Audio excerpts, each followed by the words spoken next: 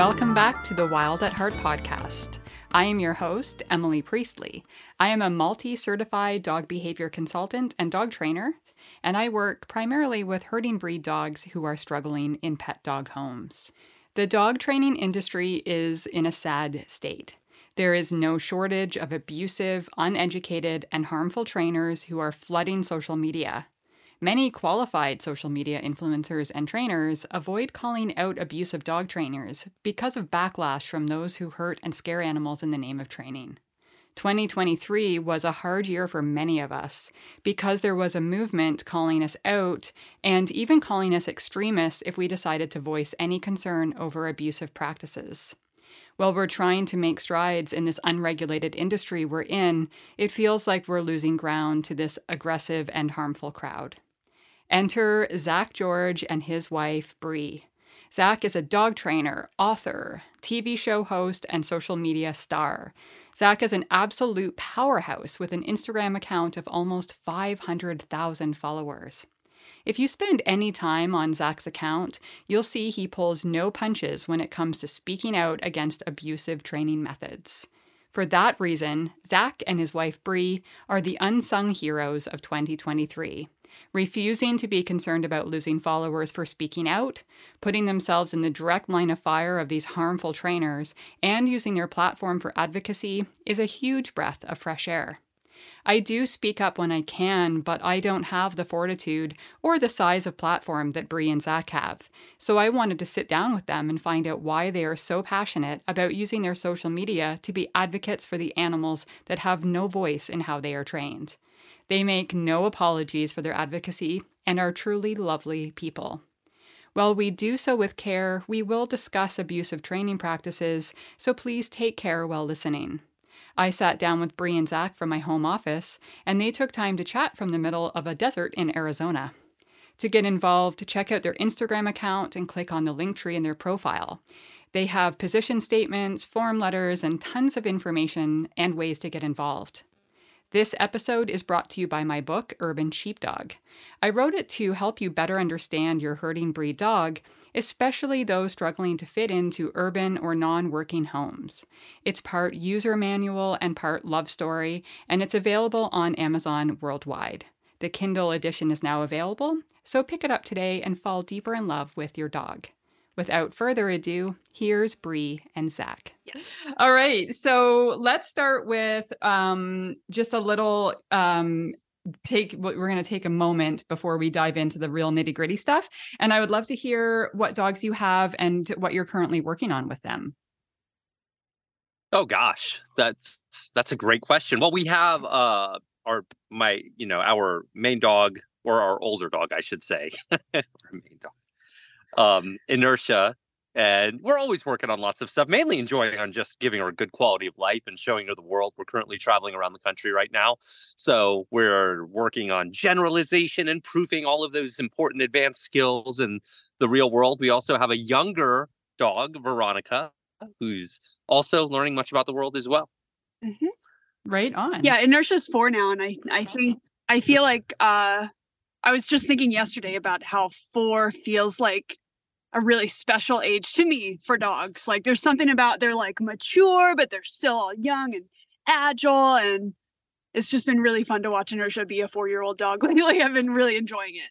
Yes, yeah, I same. have a 2.5-year-old border collie right now, and I'm looking forward to 4 because I feel like 2.5 with a border collie is still puppyhood. Like we're still in, he's a lot and I love him to bits, but I'm really looking forward to some of the maturity that will come with 4 years old for sure. So when I first, I can relate with that. When I first came across you, so obviously, you have a massive following on social media. You are, you can search dog training and you're going to come up. You're not hard to find. But when I first really came across your content, it was almost exactly a year ago. It was December of last year.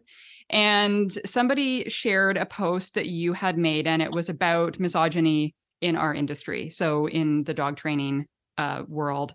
And I have to be honest that when I first saw the post, my heart started racing. I got a little bit anxious and I got a little bit concerned because there is so much misogyny in this field. And I pressed play and I actually was concerned about what was going to be said, because everything out there is it's really bad in our industry right now. And the opposite of what I thought was going to happen happened. You started talking about how we needed to, make change, and you were speaking out about it. And in that moment, it was like a huge weight had been lifted off my shoulders, because for the first time, I felt like somebody actually heard us. And so that was when I first got into, following you and really getting into your content and just finding out exactly what you were all about. And over the last year, I've really seen the same thing happen. Your account has really become, you taught your tagline is like a, revolution, right? You want a revolution in the dog world, but you've taken that to a whole new level. We're not just talking about training. Now we're talking about pushing back against abusive training techniques. And your platform has really become an entire movement against some of I think, the worst of that kind, abusive dog trainers. So when I think the first thing that we should do is maybe unpack for people what that means. What is abusive training, or what is, not force-free training? Because I think we would consider ourselves, I don't want to speak for you, but I consider myself force-free or positive reinforcement. So we would fall somewhere into that category. And then what is abusive training? So let's start with that. So break down for us what abusive training looks like and what it is. Well, so often I think, like, especially to the novice or people who don't understand and live and breathe dog training all the time, they really confuse physical positions of a dog with being dog training. So what do I mean by that? Like, to many people, they think if a dog stops pulling on the leash, then that must be a sign of successful dog training. But what needs to be captured more in the public psyche, and what they need to understand, what we're trying to get out there, is you have to equally consider the emotional well-being of that dog and the process of training. It's not good enough to just simply get a dog to stop pulling if you need to use pain to get a dog to stop pulling.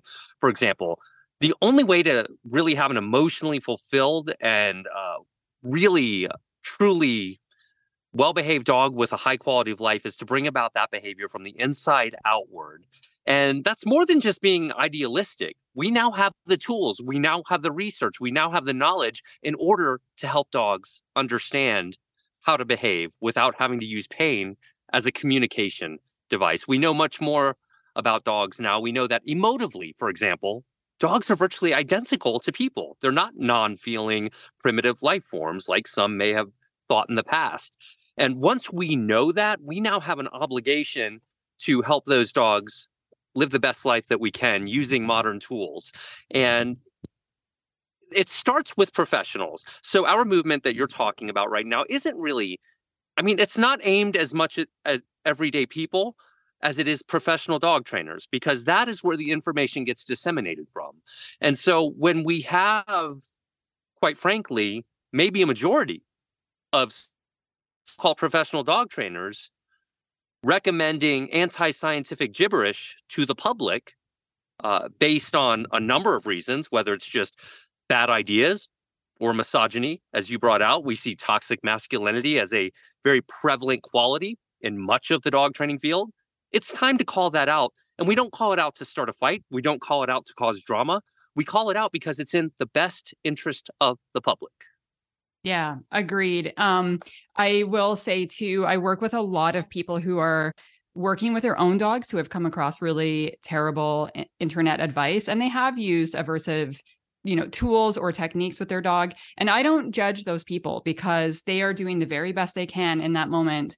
And they're doing their best to try and move away from that. But I certainly will hold professionals, so-called professionals, accountable. And I think that they deserve to be held accountable, especially when they're taking people's money to hurt dogs. And you talked about studies and science, and we're not gonna dive too much into the studies, but what I would say to the people listening is that there are so many studies out there that prove that this stuff is dangerous and detrimental to our dogs. So we're going to take the stance moving through this episode that we've established that we don't have to have the debate anymore about what is right and wrong. We know, scientifically speaking, that this stuff causes harm and is detrimental to our dogs. So I did look at on your Instagram account, there's a position statement from the American College of Vet Behaviorists. And so for anyone listening at the time of this recording, anyway, it is pinned on Zach's Instagram at the very top. They describe the aversive or dangerous and inhumane methods as the following. So hanging a dog from a slip lead, delivering physical corrections repeatedly with a shock collar, physically forcing a dog into a sit or down position, and provoking aggression in dogs. And so that's what we're when we talk about abusive training in this podcast episode, that's what we're describing. And we're going to, I really hope people listening take care while listening, because this stuff can be hard to be in the realm of. So, but I think there's a lot of big trainers out there that are probably on the same level as you in terms of platform, who cozy up to abusive trainers. So I see them throwing positive reinforcement trainers under the bus and saying that we're anything from not being kind enough to being extremists and all of that sort of thing. We're sort of damned if we do and damned if we don't. If we say something and speak up, we're an extremist. If we don't say something, we have to sit idly by while a dog gets hurt. So lots of people don't speak up. And that could be out of fear, or they don't want to rock the boat, or they don't want to deal with the backlash, or whatever it is. But you decided to sit up and do something. So I would love to go into, if you can take us back into your living room or your kitchen table, wherever it was when you and Bree had this conversation that we have to do something. What was that conversation and what did it look like? Well, I just want to throw in that I think that conversation took about 10 years to have before we had the final one where we were like, now is the time. Like, I mean, we've behind the scenes been very bothered by this for a long time, but it feels like, shouldn't you show people the right way? Wouldn't that work? So we did that for a long time. Anyway, go ahead. Oh, yeah, that's true. I mean, we have called this stuff out consistently over my entire career. But it is hitting different at this point. And I think if you're talking about in terms of our recent push or recent effort, yeah, I guess we talk about it all the time because we know the pushback that's going to come back from it. We know that to many, actually, it will come off as trying to get clicks. It'll come off as trying to put somebody else down. Why don't you just focus on yourself? I mean, we've heard these themes throughout history when someone calls out things that should not be legal but are legal, right? These are the same types of insults that we get. So we knew that we were going to get pushback from it. We know that we're going to lose followers over it. And, that what is the alternative, though? The alternative is to sit by, watch the public be misinformed with anti-science and bad ideas. And when you have a platform like we do, we really think it's important to stand up for ideas rooted in reality, rooted in science, not rooted in pseudoscience, not pretending like it's okay to be abusive to a dog because someone on the internet makes you feel good about it, that you can do it and there's nothing wrong with it. There is something wrong with it. And it really presents a public health and safety risk. At the end of the day, Bree and I have always taken agency in the fact that we advise the public. This isn't about personal opinions. This is about the fact that the public listens to us. We try to vet all of our information before we ever dispense it to the public. And we would like to see more people in that position take agency in their craft and do the same, because we think that's important. I think the ABSAB position statement had a lot to do with it, too. A couple of years ago. Because this, I mean, as you know, too, I'm sure has been a long time coming. There's been study after study coming out, and we're like, okay, there it is again. It's clearly the right way to go. But it took a while, understandably, for these big organizations to actually release their position statement and put their foot down and say, okay, we've done enough research, like you said, now's the time. And so a couple of years ago, 2020 or whenever that happened, when we saw ABSAB, the first organization, at least in America that I know of, to release that position, we were like, okay, yeah, it's on. Like, there's no excuse. Once that's done, I feel like there's really no excuse. Yeah, most dog trainers don't realize that groups like the American Veterinary Society of Animal Behavior, AVSAB, and the American Veterinary Medical Association, the American College of Veterinary Behaviorists, and more actually release position statements specifically for dog trainers. Most dog trainers don't even know this, by the way.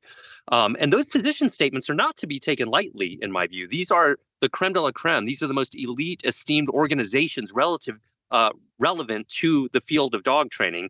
And for people to say, oh, I don't have to listen to that when I advise the public is highly problematic.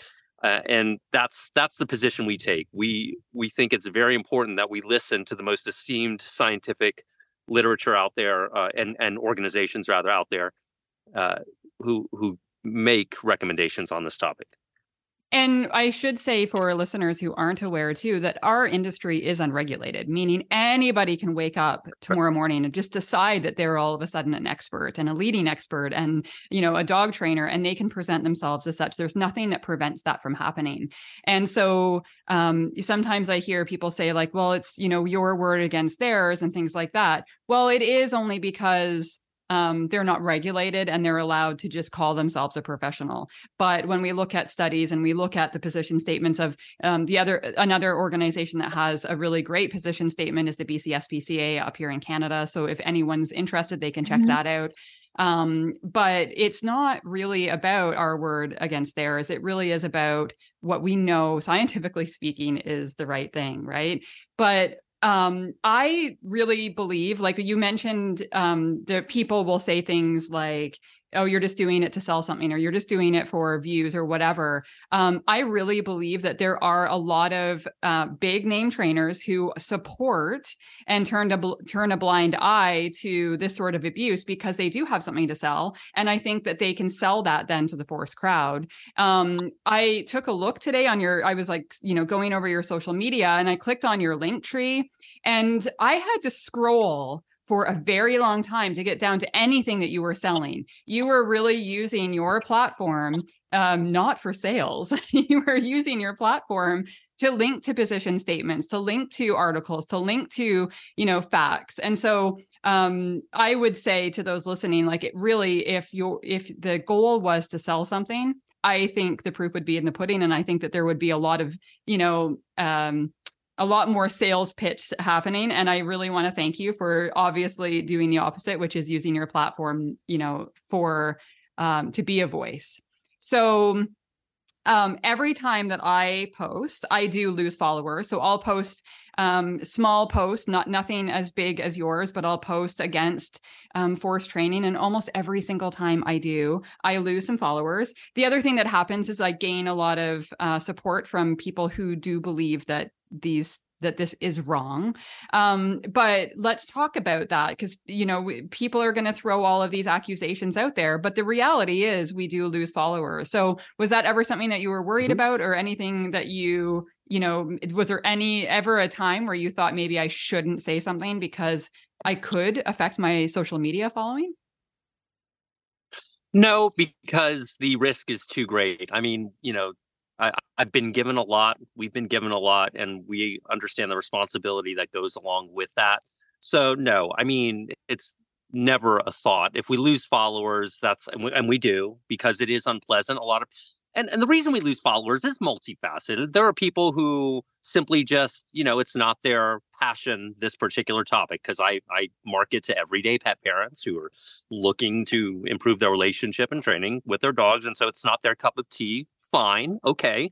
There are a lot of causes out there, quite frankly, that are more important than this. And I concede that as well. It doesn't mean, though, that we shouldn't focus on our own house, so to speak, and make sure that we're doing what we can to keep it clean.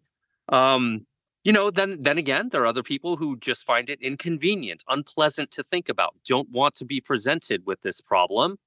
also okay. And then again, there are going to be people who just feel offended by it because they don't agree with you. And I'm sure there are other reasons, but the fact is that when we have the scientific consensus on our side, we know we're right about this. And we'll gladly, if there's scientific data that comes forth to say, you know what, actually, it turns out aversive methods are kind to dogs and they do better and it makes their quality of life better, then we will reconsider our position. And so we're not scared to do that. We're Bree and I are both very passionate about scientific education for the public.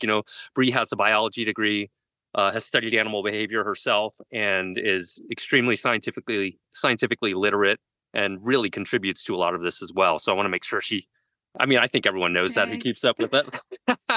but yeah, in terms of losing followers, it's fine. It's fine too, because it's much more important to get the message out to the public that is actually true, that is verifiable, that is scientifically substantiated, in lieu of all of this pseudoscience that dominates our industry currently.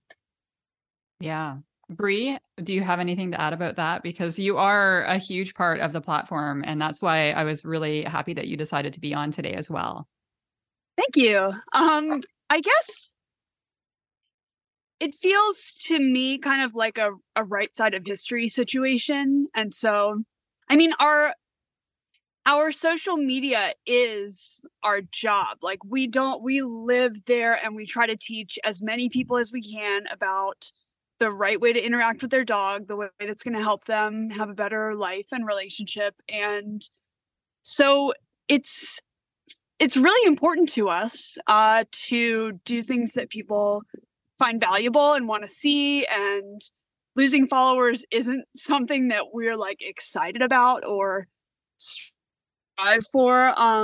But I think it just feels worth it. It wasn't even much of a question when we did this, because it just, like, what else can you do? It feels like we have to let the public know, now that we're seeing so much of this just bad information, and it doesn't seem like it's getting any better. And so it just felt like we have to do that. And hopefully it's going to work.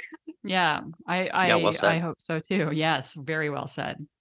So I know that there's listeners at home sitting here wondering, and so I'm going to ask on their behalf, does it worry you that there's maybe an idea that you would be legitimizing these trainers and giving them a platform or elevating them? So, before a lot of this social media backlash, I had never heard of some of these trainers.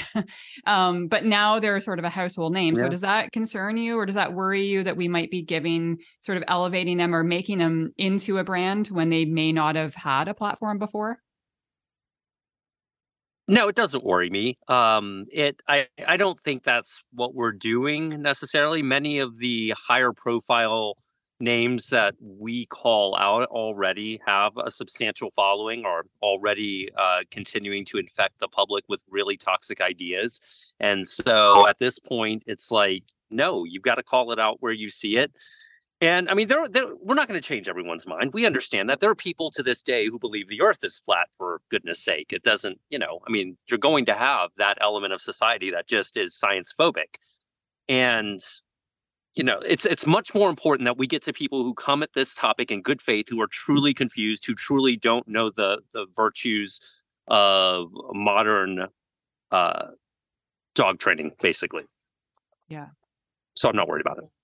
So we talked a bit before we started recording about my past, and my past is working in shelter with, we worked with cruelty investigations and a lot of really tough situations where we were dealing with trauma that had been inflicted on another living thing, or abuse from members of the public towards us and the staff and things like that. And I know that can take a toll on people, right? When we're in this world, when we're people who we know this stuff is wrong, and we have to see videos of dogs, experiencing hanging and outright actual abuse. I find it hard to watch.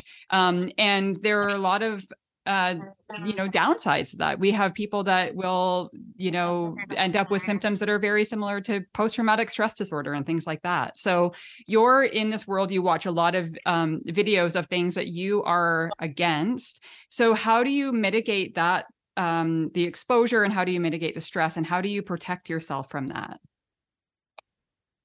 Well, compared to what you were doing, actually working in the shelters, having to deal with this emotional fatigue, it's nothing compared to that, I would imagine. I think what you were doing, actually having to work directly with these dogs who have these, who are victims of abuse and things like that, I think our job is much easier, and the emotional fatigue is much less. For us, it doesn't really affect us all that much. I'm used to doing this. I'm not going to say we enjoy having to do it necessarily, but, the fact that we can bring attention to it to so many people is so much more gratifying than any negative consequences to our own emotional health on it, I would say. I don't think we struggle with that too much. Amazing. Well, that's really great. I did. Okay. I've had one sleepless night. I have. Okay. Talk about it. Yeah.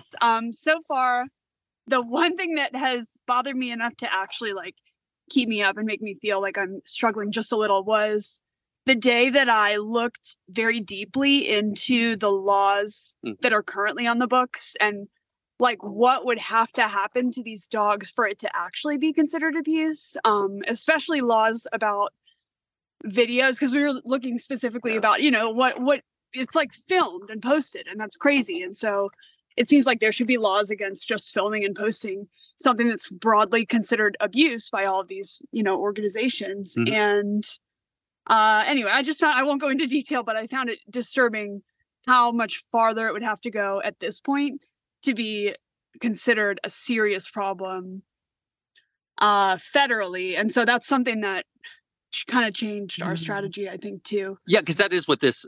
Are you done? Yeah, no, that's it. That was it. Because that is what we're really trying to highlight here, the disconnect between the behavior science community and what animal welfare laws, particularly in the United States, allow for. There's a major disconnect. The behavior science community, rather, understands that this is abuse towards dogs. The laws do not yet acknowledge that. And so that is what we're trying to spotlight. We need to update our animal welfare laws in this country, and we need to do it yesterday.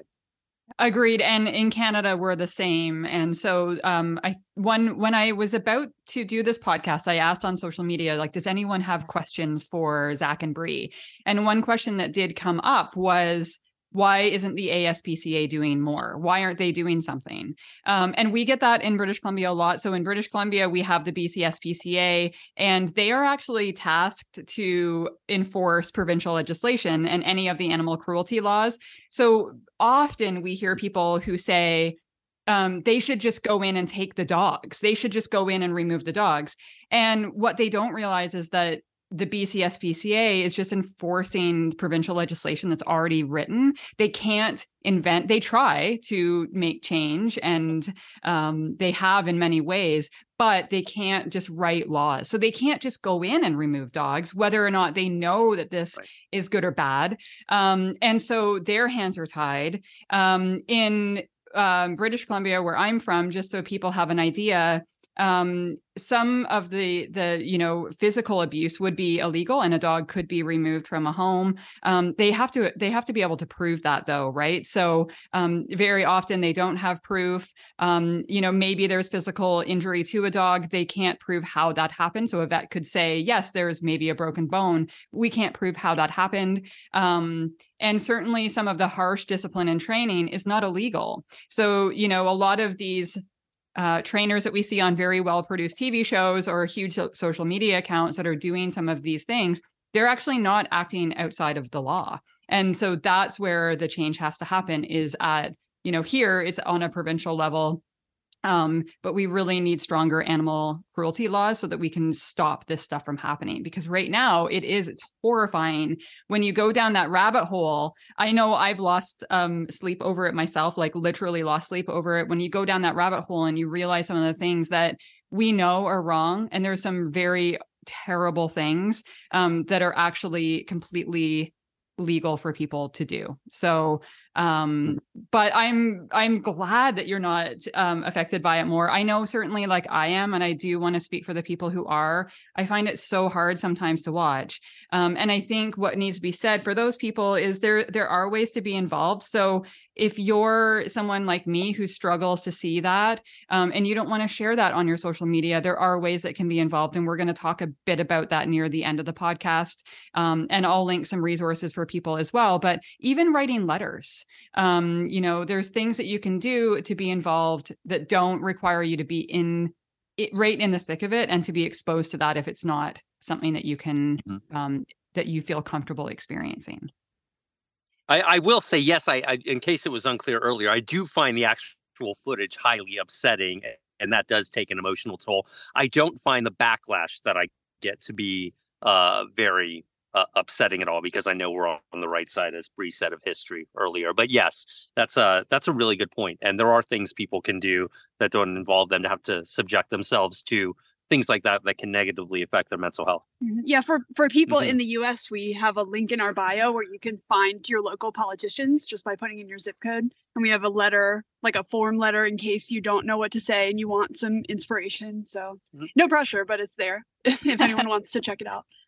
So do you have, what's your top self-care tip for those listening who do want to be involved, but they need to take care of themselves? So let's start with Bree. Bree, what's your number one self-care tip?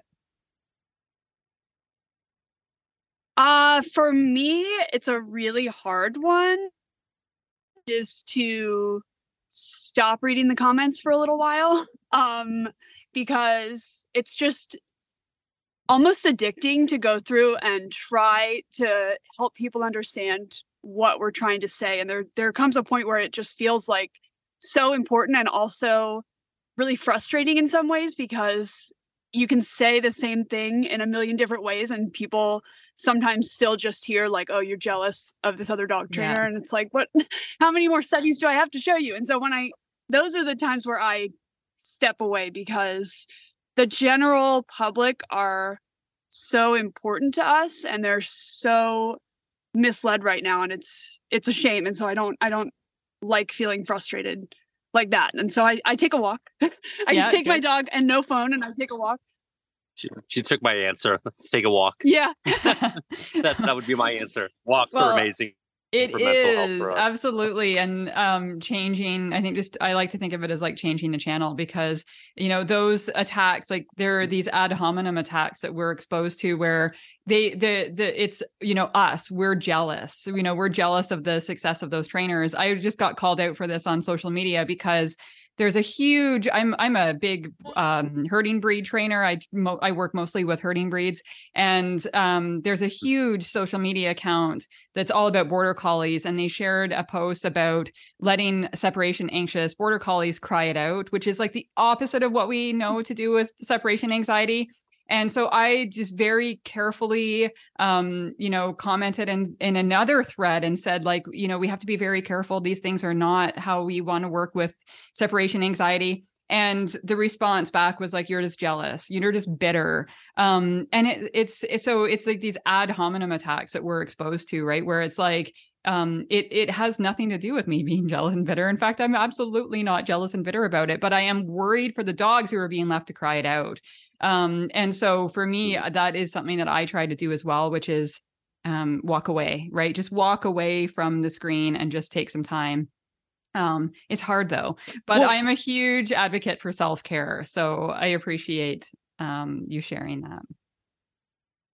And ad hominem attacks are usually, that's how you've won. I mean, when you're making an argument based on facts and data, and they come at you with ad hominem attacks, I actually view that as encouraging a lot too, if you can see it that way, when they just start insulting you or whatever, rather than addressing the argument. But yes.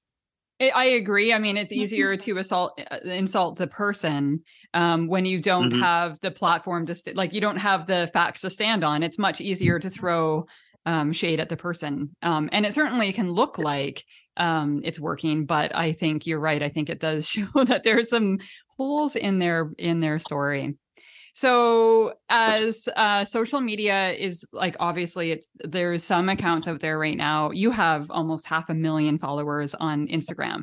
There's accounts out there with huge amounts of with followers and just so much information out there. And I think that's fantastic. The flip side of that, though, is we have a lot of very bad and very harmful misinformation out there on social media. So I spend time on social media. I have a very curated account. I'm very careful about who I follow, and I'm exposed to so much bullshit in a day I can't even begin to tell you, because it comes at you. So my concern is that we're losing ground faster than we can gain it. So where do you think we're at today with this movement? Where do you think we're at today with this battle? Do you think that we're losing ground, or do you think we're gaining ground? That's a great question. I don't know. I think it depends on which angle you look at it from. I feel like we are moving the needle a little bit, but it's going to be gradual.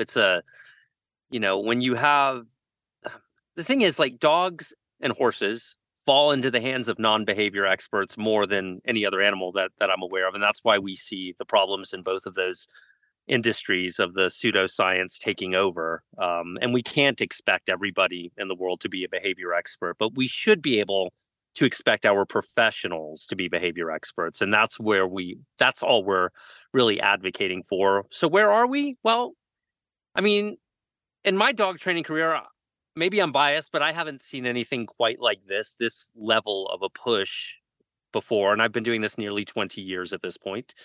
And I feel like we're making progress, but I do think it's still a very long haul. I do think that we need to make changes in the laws, and that happens through public awareness. So we still are at step one, which is public awareness. Right now on our social media, we're requesting legal volunteers, people with political experience, political campaign managers as well, to contribute and help us continue to mature this message and refine it and help it reach more people. So we're in it for the long haul. Yeah. Mm-hmm. Yeah, I'm viewing us right now as kind of like a megaphone. Mm-hmm. I think that's like, I just feel like we're a passionate megaphone right now. And I'm just like, okay, whoever is the right person to help us do this, come find us, because we're here and we're ready to amplify it. And mm-hmm. I hope that it happens, but that's what we're trying for. Yeah, that's exactly right. Yeah. And what do you, when you picture the ideal world, like if we could fast forward 10 years, hopefully it doesn't take that long, 15 years, what would you love to see the end goal? What does it look like for you? The end game is licensure for dog trainers in all 50 states and around the world. I mean, you should have a license if you're going to give recommendations as to how dogs are to be trained. There's a lot of responsibility in making sure that you give ethical advice that doesn't result in increased aggression, as are clearly correlated with aversive dog training methods. Among other things, mistrust between a handler and a dog, another major thing that doesn't have to happen. The public is being gaslit into using aversive methods out of love for their dog. They're being told this is a loving thing to do. And I know people love their dogs. And I know the only reason they're doing these methods are because of so-called professionals advising them to do so. And that is a massive problem. So that's why, to answer your question, a required license for all dog trainers, it should be a no-brainer. Yeah. Bree, do you have anything to add to that one too? If you could look fast forward, imagine yourself in 15 years not having to have this fight. Ooh, that sounds good. Yeah, I think trying to think of the best thing to add to that. A lot of people, I think, feel sort of attacked by words like regulation and licensure. And I'm still sort of formulating my whole idea here as we're going down this path, but I think it's important for professionals to value continuing education. And I think that's one of the biggest things that a lot of these trainers that are using problematic methods aren't doing. So continuing ed, I feel like would change so much if that was the only requirement for dog trainers. I don't know how Zach feels about this, but I think just that one thing would really make a difference. Hopefully, but and continuing ed is very often a requirement in licensed professions. Yeah. So yeah, it's hand in hand, definitely. Right. Yeah, but I just think a lot of these people. We have a plane. I can pause if you want. Oh, I can't even hear it. No. Oh, good. Okay, that's good. I think a lot of these people learned something and anecdotally saw that it worked, or maybe at the time they learned it, there was some evidence to support it. And I think they stopped. And that's one of the biggest problems that we have right now. So I hope we can encourage people to not stop learning. Yeah, and I would say, it's so funny. I can't even hear that airplane. That's crazy. One thing that I would point out to those listening is when we talk about continuing ed, we're talking about, staying current, right? We want to make sure that we're staying current. We're following up with our education. We're going to seminars. We're going to workshops. We're going to conferences. And one thing that I will say is I've been to a lot in my career, both in the sheltering world and now as a trainer. And these techniques, these abusive techniques that we talked about earlier, they're not taught at any of these conferences. They don't pop up. So, it's, I think you're right. There is, people are coming from a place of loving their dog and being told that they have to do these things because it's the right thing to do. There's also a lot of misinformation and outdated information. So a lot of people are doing this because they think they're packaged that it's how dogs communicate. And that's a very, very old and outdated topic. And I think we could do a whole podcast just on the dominance theory alone. But these things are not, they're not taught at conferences. So for good reason. For very good reason, because they're not accepted by actual professionals, and those who know what they're doing. So how can people get involved? So let's I know you've got actually quite an amazing call to action on your site, and I'm going to link that letter that you posted on your social media, calling out, looking for volunteers and people to get involved and help. But what's the best way for people to get involved, and what can they do? It depends on the person and what they're comfortable doing. If they're an influencer and they're comfortable with it, raising awareness around it, if they can handle the mental strain that can cause, if they know people who are in positions of influence in government that they can plant the seed or connect us with or connect other professionals with, so that we can underscore the need for change in our field. That's another way people can help. What else would you say? Sharing content, constantly reminding people that suppression is not training, which I think is the root of many of our problems right now. We see people just suppressing dogs' behaviors and saying, oh, it's fixed, he's done, he's trained. And that's a problem. It causes more problems down the road, and it's not actually training. So I think for myself early on, because I'm not a dog trainer, but I've been with Zach for 11 years now, so I've learned a whole lot just by working with him. And that was one of the first really, really eye-opening moments for me when he explained suppression to me, like shutting down a behavior versus actually changing that behavior through training in the future. It's one of those once you see it, you can't unsee it moments. And I think I just hope we can be more effective at helping the public understand that. Yeah, I love that. That's fantastic. So when I was putting this episode together, and I asked on my social media for questions for you. I didn't get many questions, but I did get a lot of people who said they found force-free training, or they found positive reinforcement training through you. So they got a dog, they went onto the internet, they Google searched, and they found your YouTube, or they found your accounts.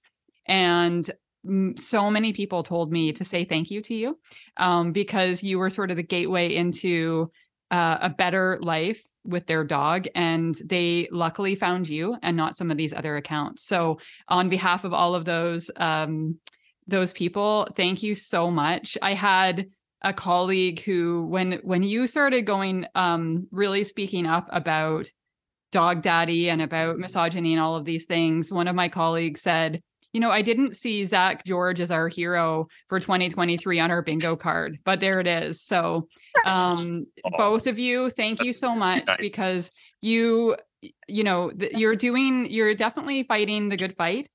You are on the right side of history. You are on the right side of science. And I do find it very hard sometimes to be exposed to some of those things. And so I'm very grateful for the people who are able to wake up in the morning and, and get to work and do the hard work. So thank you for doing that as well. I think it's amazing. And I hope in 15 years, we're having a completely different conversation. I hope in 15 years, we're saying, remember when that was a thing? Remember how, thank God that's over. So if you're still doing a podcast, let's do a reunion. We'll check in. That'd be so great. Yeah. Yeah, and those are very nice words you said. We appreciate that very much. We're just trying to do our part. That's all. Yeah, that's true. It does. Well, it means an extra lot to me personally to hear people say things like that, because we do work pretty hard at a variety of things. But one of them is trying to be discoverable so that people can see that there's an alternative. Because if you look, usually you Google and you see a lot of us, but then after that you see compulsion training. Like, there aren't a lot of easy to find big name trainers like this right now that are trying to show people. Anyway, that I just really appreciate that. And I hope we can get more of us. I hope, I think that would be an amazing thing if we could have the top 5 or 10 Google results all just be modern ethical trainers. That would be so great.